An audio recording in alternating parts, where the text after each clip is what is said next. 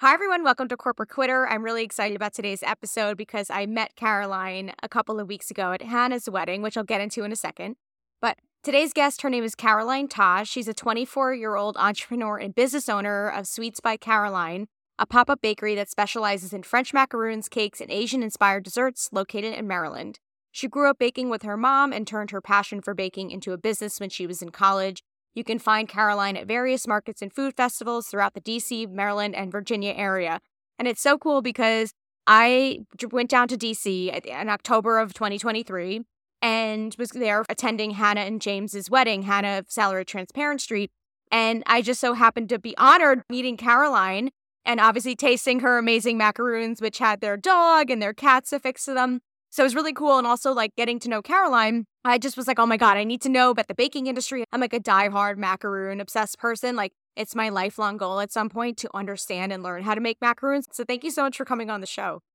Thank you. It was an honor to meet you. When I was at the wedding, I was like, I didn't really know anyone besides like Hannah and James. And it was just nice to meet you and like connect with you. And congrats on your recent podcast award. That's amazing and such a great accomplishment. Thank you. So it's an honor to be here with you today. So I'm excited. Yeah, thank you. That's right. I don't think I got the award by the time I was in DC. I think it happened after. Yeah. But yeah, it was really cool too because I went alone as well. And so like what Caroline said, like it was just a bunch of like Hannah's entrepreneur friends. And of course, naturally us being networkers, it like worked perfectly because we all got along. But it was like such a great moment of just like, okay, cool. Like other people who were doing dope shit. So can you give everyone a backstory of like, how did you become a baker? Why did you become a baker? Like, why this of every other bazillion avenues you can choose here, in the States as an entrepreneur? Yeah. So my journey was not always in the baking field. I grew up baking with my mom, just like the cake mix. She would always make our birthday cakes. And so I just naturally always just loved to bake. And like that artistic side of me was always into painting, drawing, and just like baking all things creative.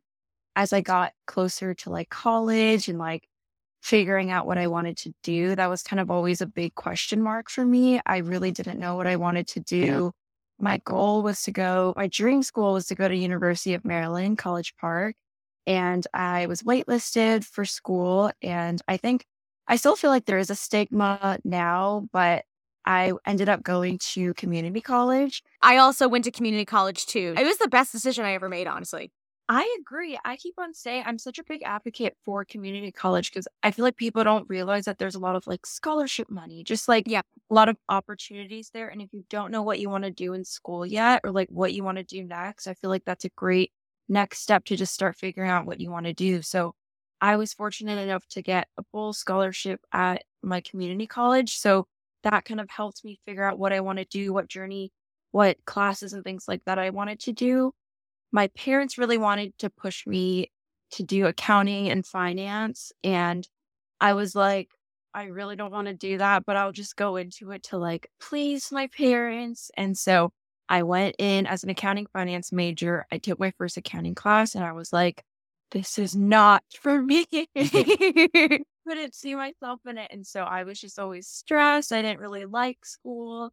And so I turned to baking again, just like as a fun, creative avenue. And when I was at community college, I ended up just participating in a pitch competition for fun, just for like the networking experience, like the opportunities that came from that, the workshops that were from that pitch competition, and wasn't expecting anything from it.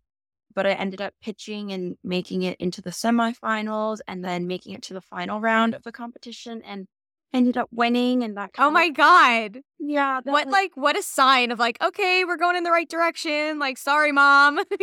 I gotta go with this. Exactly. That was like my big aha moment and just like a sign and just like a boost of confidence that like, okay, I can pursue this hobby, this passion, and possibly turn it into a business. So that was kind of like what soft launched it. And then I got my associates. I went to the University of Maryland and I double majored in marketing. Very smart, by the way. Yeah. As you know, it's like half the battle in business is marketing. Exactly. I was like, okay, if I don't end up doing the business out of college, like I'll still have marketing, supply chain. And I also minored in a little bit of entrepreneurship just to like tie it all together if I really wanted to do the business out of college. So when I was at the University of Maryland, I did another pitch competition, and then I was able to incorporate my business into an LLC. So that was what also was like a catalyst for the business to like keep going. And yeah, after I finished school, I was like, I don't really know still what I want to do, but like I love to bake. And I was doing it while I was in school, like part time, taking orders, going to class, running back to my apartment, like baking a cake. And then the pandemic happened my senior year, and I moved back home. And I feel like it kind of all worked out perfectly because I was able to do Zoom and like bake and do things on the side and take more orders. And yeah, that pandemic kind of taught me how to navigate and just pivot the business. It was shipping. I looked into shipping. I met so many other people through the pandemic, bakers through the pandemic. So yeah, like that's kind of just like my journey of how I started from just a hobby, a passion, and was able to decide that I wanted to turn it into a business. So post graduation, I decided to pursue it full time officially. Yeah. And it's been 2 years. It's usually how it starts, which is so funny because podcasting for me also started as a hobby, like something to Mhm. keep me sane during the pandemic. Yeah. And then all of a sudden I was like, oh, okay, we're like doing this for realsies. Like, Yeah. okay. And I mean, like, okay, now I have another, like, do you feel that turning your passion into your business has kind of hindered, like, you love it a little less, or do you love it a little more? Or is that kind of like, it's a day, you take it day by day. Sometimes you love it more. Sometimes you're like, why did I choose this? Like, what am I Yeah. doing? It's like day to day. Sometimes I'm like, I'm so glad with where everything is going. And then other days I'm like, I don't want to bake anymore. I just want to lay in bed. I just don't want to. Why did I take this order? Like, why did I do? But yeah, it's kind of like juggling both of them. Yeah, kind of both. I mean, the cool thing is we get to choose what we do versus feeling Yeah. like obligatory of what we do every single day. So, like, yeah, once you like kind of bring it back to center, you're like, no, we chose to do this. Like, there might be, places in the future where we get more help so we can love it more or pivot or whatever. But ultimately, right, it kind of chose you. So basically, right out of college, you just started business full force. Like, you didn't have a regular corporate job or anything like that. You just were going full force.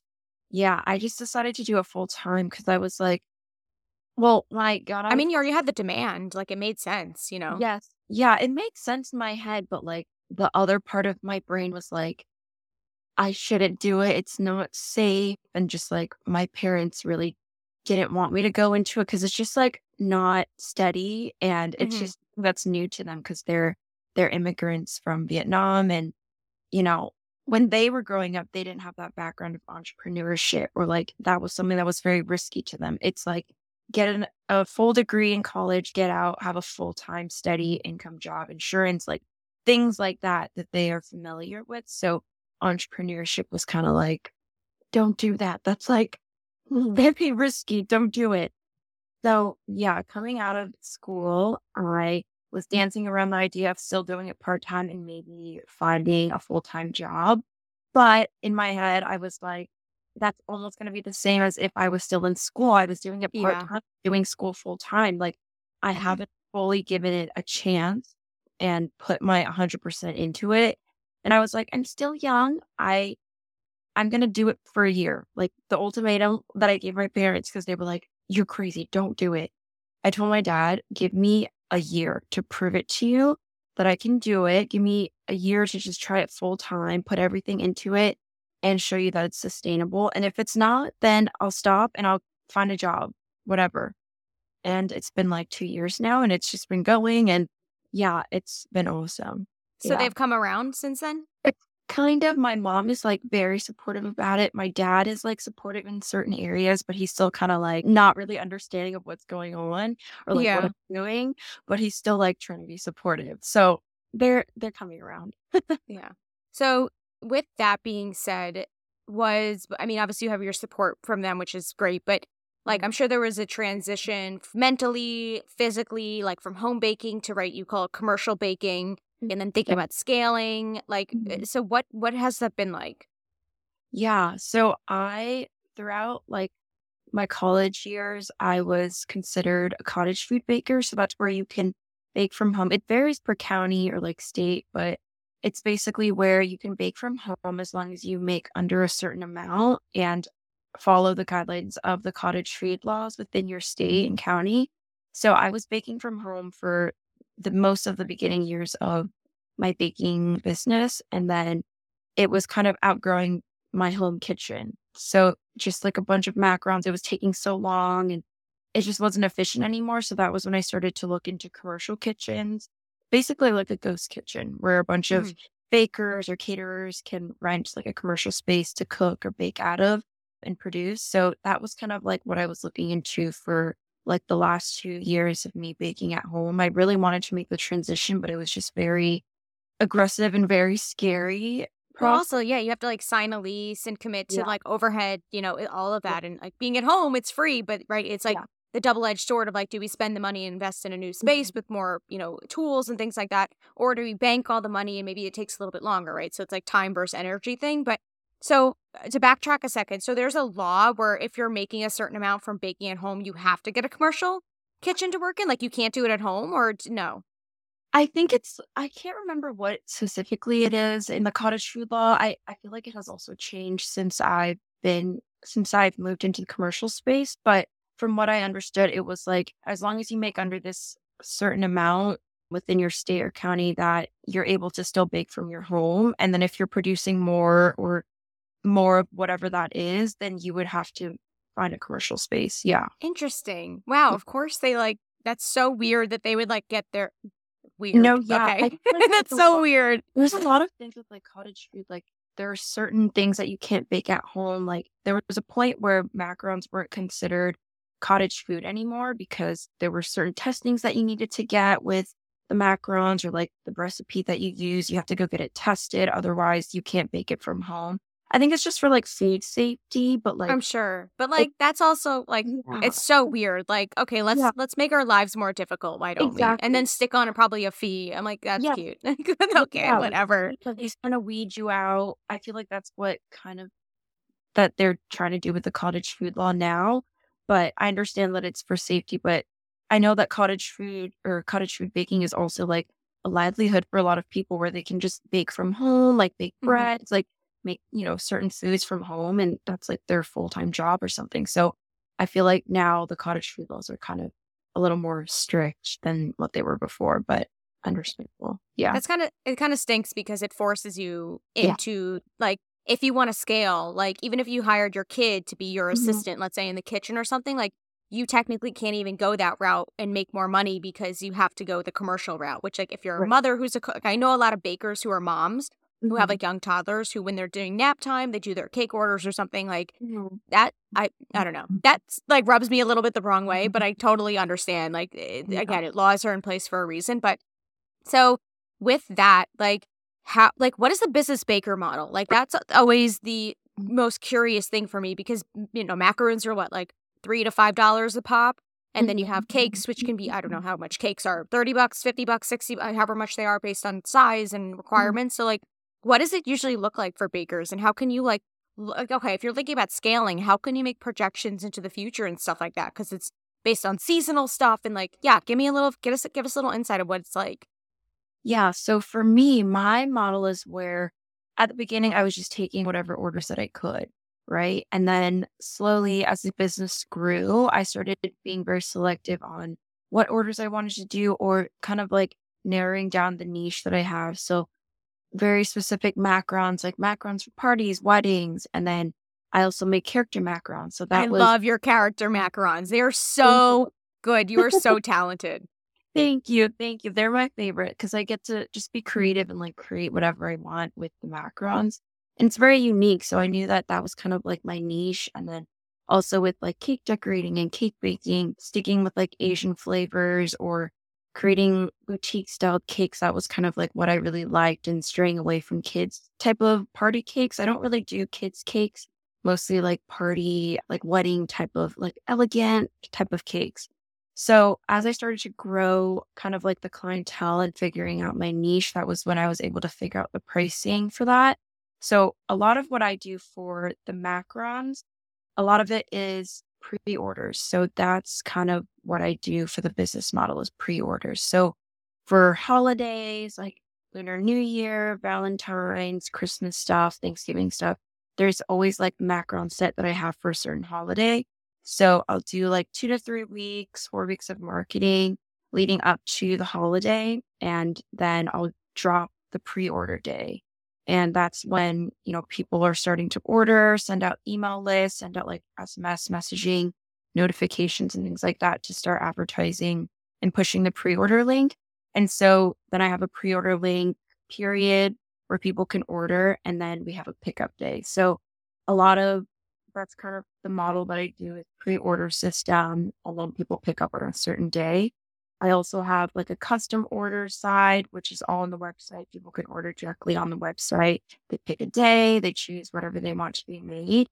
So yeah, that's kind of how I started, and I still am doing that. I think at the beginning, when you first start, you kind of have to figure out where or how you want to advertise. So a lot of my advertising is through social media, Instagram. I feel like a lot of food people eat with their eyes first. So making it Yes. really pretty, or photography, like photographing it really well so that people see that this is really visually appealing. They want it, they want to buy it, they want to try it, they want to take pictures of it.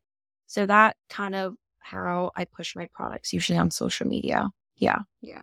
Speaking of just like aesthetic and marketing Mhm. and stuff, like I'm seeing this trend in in all industries, but Mhm. specifically in baking, where like style and aesthetic and like a certain millennial 90s vibe, like we have Mhm. these, like I'm sure you've seen them. Actually, I think you've done them, where like those like heart-shaped cakes Yeah. that are like vintage looking, like very trendy right now. And of course you can like tack top dollar for them because there's like a lot of icing and detail and all that. So like at this point, or maybe we could talk about trends in the baking industry. How much is it about style and aesthetic and taste? Like there obviously needs to taste good, but a lot Right. of it is probably like it needs to be pretty. That's like the whole IG, right? Versus reality Mhm. sort of thing. Like how can we document it? So Yeah, I think it's 50-50, like style and then 50% taste. Like the style part is what draws in the customer. If it's photographed well, if it looks presentable, they're going to be like, I want that. I want to buy that. And then once they taste it, that's like the factor of whether or not they're going to come back. So if your taste is amazing, they're going to come back, or they're going to tell their friends about it. And I think that creates the cycle. So I feel like the image of it is kind of like the first thing. And then the taste is almost the second, with how social media is these days. But of course, if you're like at a market or something, that's kind of how I sell my stuff too, is at a farmer's market or at a pop-up event or food festival. If people are trying it, then they're going to keep coming back. So I feel like if you can get your products in front of them to just try, or even from a sample to just try it, then that's also going to keep them coming back. But I do feel like it's 50-50 now with like a lot of social media stuff. Yeah. mhm. For developing like your flavor profiles and stuff, do you have like Mhm. specific? Obviously, in the baking world, there's like Mhm. there's like the basic vanilla and the basic this and this. Like, have you developed your own flavor palette, or are you still developing it? Like, is that even a thing in the baking world? I mean, you said you have Asian inspired sort of flavors too, so Yeah. At the beginning, I wanted to just start with like vanilla, chocolate, like the basic flavors.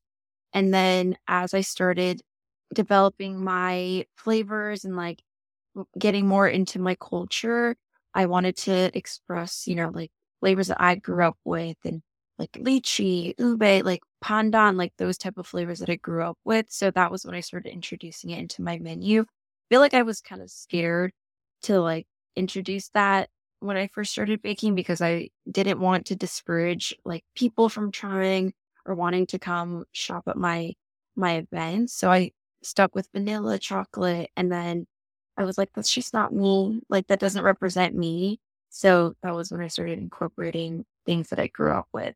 But yeah, I think now I'm kind of more confident in that area of like recipe developing, flavors that I like, flavors that I grew up with, and wanting to push that so I can introduce that to my customers, something that they never had, something that they can maybe relate to for my Asian customers. So yeah, I feel like still recipe testing a lot throughout the baking journey, seeing a lot of inspiration from Instagram, like other bakers. So yeah, it's really cool. yeah, it is a really unique time too, because I feel like thanks to us millennials, right? Of course, we're looking for aesthetics and stuff, but we are so much focused on the experience of things Mhm. that we want to try new foods. We want to try new experiences. So, like, you introducing these flavors that maybe aren't necessarily like your average vanilla chocolate, like Americanized, honestly boring flavors that are so overdone. Like, it's exciting for people to try new things and say, oh, I really like this, or I didn't know this existed, or like, whatever it is. Like even I think the beginning of last year was the first time I tried ube. And I was like, dude, what? And it's purple? Like, hell yeah. Of course, I love purple, right? Susan, like double whammy, like win-win, pretty and yummy. But had I not even seen that, like, and it would, if it wasn't offered, I would have never known because, again, you don't know what you don't know. But I love that people are bringing in more flavors that are outside the U.S. and doing a lot of blends in different areas. So it's just super cool. Yes, I agree. Yeah, it's awesome to see what people are transforming, like flavors that they grew up with and incorporating fusion of different styles. So it's very cool to see that all happening now. Yeah. Yeah. Yeah. So, and speaking of Instaverse reality, what are some things that people wouldn't expect from being a baker? Yeah, I think something that a lot of people probably might not expect is that things are expensive and not everything is cheap now. There's a lot of behind the scenes work that goes into baking. It's not just like, I feel like right now I've been seeing a lot of bakers post on Instagram like reels and stuff where they talk about people reaching out to them for like a quote on something. And then when they give them the price, that they're kind of like taken aback or that they'll receive backlash for whatever price it is that they're offering for their product. And I think a lot of customers just don't realize that ingredients are expensive. Like when you add everything up together, ingredients are already a big cost. And then the time that you put in responding to an email, there was the time that you put in going out to get the ingredients, the time that you take to source these certain, pieces for the cake. Like a lot of things are very custom and that it takes a lot of time. So I feel like when people see a price of like $150 or $200 for something that's custom made, that they're kind of like, oh, I can make that. Or, oh, I'll just go to Walmart. Like I can get it at Walmart for $30 or $50 or something. Like I don't need you to make it. But when you're coming to someone that makes custom macarons, custom cakes, that there's a lot of artistry, a lot of like time that goes into making it that you just can't get from Walmart. Like, yes, you can go to Walmart and get whatever you want, but if you want something that's custom, that there's a lot of time and behind the scenes that go into making that product. Yeah. So I feel like that's kind of the Instagram versus the reality type of thing right now. Yeah. Yeah. I've seen that a lot on TikTok where bakers will get backlash and like, I find it so rude too. A lot of the things I've been seeing is people will place an order and then they don't pick up the order. And you see people like scraping off frosting off a frozen cake or like having to start over. And it's like, I feel so bad. Like I can't even imagine not only like the amount of money it is for icing and like good quality icing and stuff, but like the time it takes to pipe. Like, holy crap. Like it's a lot of time to do these things. No, yeah, exactly. So I'm like, just if you don't want to get the cake, then just go to Walmart or get some other cake. But like, don't come for people that this is their livelihood. This is like the art that they do, and like respect their job and what they do. What would you say, like, what's the most exciting part about being a baker?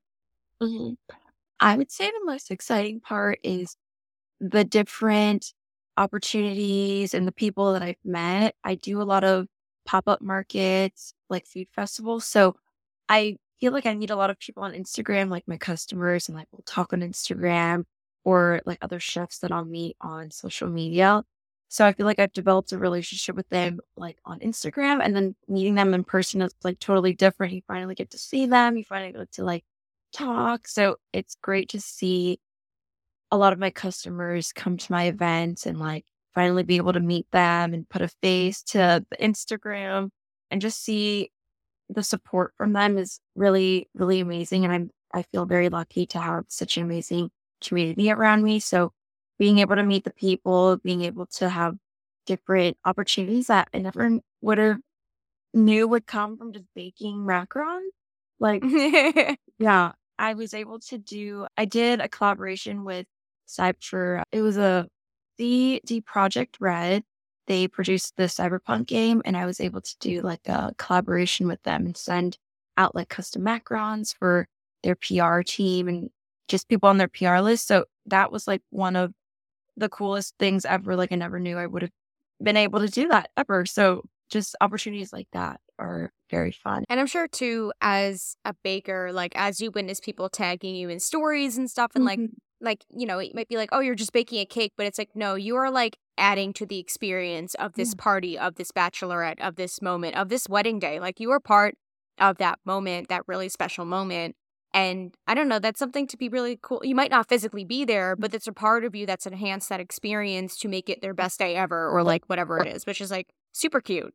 Yeah, very lucky to have people like customers that trust me for their weddings or like baby showers, things like that. So it's really cool to see. What are some unexpected challenges or like the unsexy side of baking that you've had to face over these past 2 years? Yeah, I feel like imposter syndrome has been one really big thing. Not thinking that I'm like good enough for certain things, not thinking that I'm deserving of the opportunities that have come to me. I feel like also with the journey of entrepreneurship, you always feel like you're alone, or I find that it's kind of hard to ask for help a Oh, lot. yeah, for Uh, sure. yeah. Unless you pay for it, and then you're like, I Yeah. really need to ask for help, and you still don't ask for help. Like it's a weird sort of. It's also I think because our brains are wired to do everything on our own. Because Mhm. that's what an entrepreneur is in the beginning when you're bootstrapped. That finally, when you have people around you who think like you're like, I'm not even like my brain isn't wired to ask for help because I didn't have anyone around in the beginning.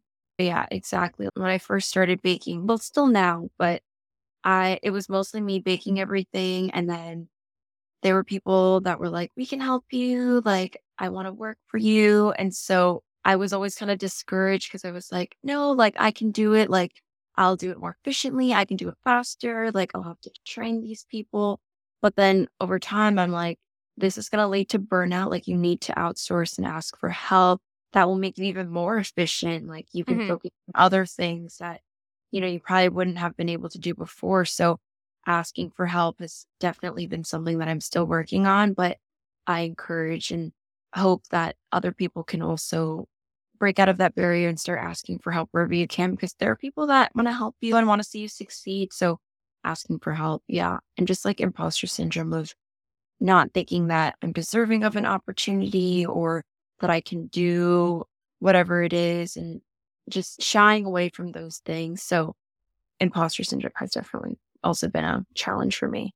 Yeah, I've had the same thing. And also I don't know if it's the same for you, but like whenever I receive certain opportunities or things come my way, sometimes I'm like, it's almost like if I accept this, then that means I'm taking away an opportunity or whatever it is from someone else who might be more deserving of it because they're struggling or they've had more experience and time in the industry or like whatever number or slew of excuses you have for the reason. But it never quite goes away. Like no matter how much success you have, it like never quite goes away. Yeah, exactly. It never goes away. I feel like it's always in the back of your mind, and I'm just like, just go away, just go away. Yeah, I wish there was a shortcut because that bitch needs to die like all the time, but she's just here to stay. I mean, it makes me more human, which I can appreciate because it's like some people who don't admit to having imposter syndrome, I feel like they're a bunch of robots. Mhm. Like it's not normal. Like everyone fears something, Exactly. but whatever. But so this is really great. I'm also really excited. Maybe this is a question, maybe just for me, but like if someone wanted to learn macarooning, is that how the phrase or making macaroons? Baking backgrounds, yeah. Like what's how could people start? What are like the top 3 steps you could take to like dive into it? Because it's intimidating as fuck. I'm like, I'm gonna burn all my shells. I need all these materials. I need that rubber mat. Like I don't have like what's yeah. I would say start on YouTube. I feel like I'm a very visual learner, so I need to see the process and like how it's done. So that's how I started. I started reading blogs to find a recipe, testing that out, but also watching a YouTube video on how to make a macaron or how to make macarons. There are different methods to making it. There's the French, Italian, Swiss method, and they all have like different processes, and like some of them are a little bit more difficult to do, some of them are easier to do. I do the Italian method. I feel like that's easier because macarons require a bunch of eggs, and that's kind of how they rise and like form the little feet that they have. So the Italian method provides a more stable batter, which then helps produce a better outcome of macarons with the little feet. I feel like the Italian method kind of produces a better macaron, in my opinion, because that's the method that I do. But I know that there are a bunch of videos, a bunch of blogs now with people just teaching you how to make it. And even like people on Instagram that will just go on live to like show you how to make macarons. So I feel like starting out with just YouTube, whatever supplies that you have at home, like you just need your pan, parchment paper. You don't really need any fancy tools. Macarons are very little ingredients, just almond flour, powdered sugar, and eggs. So Oh, okay. yeah, yeah, just to make the shell. So I feel like just watch YouTube video and keep trying. My first like 5-6 times were awful. What do you like? Because the taste, or they were just all broken? They would always crack all the time. Yeah. What do you So do when they're cracked? Like, do you use it for something else, or? yeah, so sometimes I'll just sell them or just make like a little box and fill it with like a bunch of like broken shells because they're really great for snacking, or I'll just give them away to people. Or I've also seen a lot of people like grind up the shells and turn them into brownies, like use it as like flour for the brownies. Oh, that's Or so cool. yeah, so you can still repurpose it because it's just almond flour and sugar. That's in it. Yeah. Oh my God, I didn't know that it was almond flour. That makes my gluten-free self so happy. I didn't realize that. That's amazing. They're gluten-free, naturally gluten-free. Wait, so how many eggs do you go through a day? It depends on the month, but for like a big event, if I have a market on the weekend, like a 2-day market on the weekend, I'll go through like 6, 7, 8 dozen eggs. Oh my God, that's so much. Wait, and it's egg whites, right? Yeah, egg whites. Do you save the egg yolks for something, or is it kind of like it's a lot of egg yolks to just like keep around for a rainy It's day? a lot of egg yolks. Like I'll give it to my parents to like cook into like some type of dish, or I'll give it to one of my friends to like use or something. But I can also turn it into like a lemon curd or reincorporate it back into baking. But there still is a lot of egg Yeah. yolk. And I feel like there are more uses for egg whites in recipes than just singular yolks. Like, unless you're making like homemade eggnog or something, like you really don't need that many like yolks. You know what I mean? So Yeah. Yeah. So if you ever need any egg yolks, let me know. Okay. That's so interesting. I didn't really, I mean, it makes sense you'd use that many eggs. I just, again, I don't know baking. So I love baking though. It's my favorite thing to do in the kitchen, but I'm not like to your level by any means. That's so interesting though. But this was really great. I learned a lot. Is there anything else you want to share with anyone? Like if you could give advice to your younger self or maybe young bakers out there, like what would that be? I would say just go for it, but then also to not compare yourself to other people. I think now with like social media, it's great that everything is like accessible. We can see other things that other people are doing, but it's also easy to like critique yourself or Yep. compare yourself to them. Like, why am I not on their level? Like, I've been doing it the same amount of years. Like, why am I not doing what they're doing? Why are they opening up a store and I'm not opening up a store? Like, just things like that. And I feel like everyone is on their own journey and has their own process and are on different timelines. So, not don't compare yourself to other people because that would just do, I feel like, more harm to your mental health and your process alone. So, I think that's something that I would tell other people, and to just start wherever, even if you don't want to pursue it as a business or you're thinking about it, just make an Instagram, let's start posting. That's kind of how I started. I just started posting macarons on Instagram, and then I was able to meet other people, other bakers, and form a community. So just post on Instagram. You never know what could happen from it. Take opportunities. If you're in college or in high school, find different opportunities that, might pique your interest, or just try it, and you never know what could happen from it. So just be open to trying things. Yeah. Testing the market is always the number one thing to do before you really go full force in anything. But this is really great. For anyone listening, Caroline's info will be in the show notes if you want to find her on Instagram or go to her website and order some delicious cakes or macarons. But thank you so much for coming on. This is so exciting. Thank you for having me. Yeah, of course. Yeah.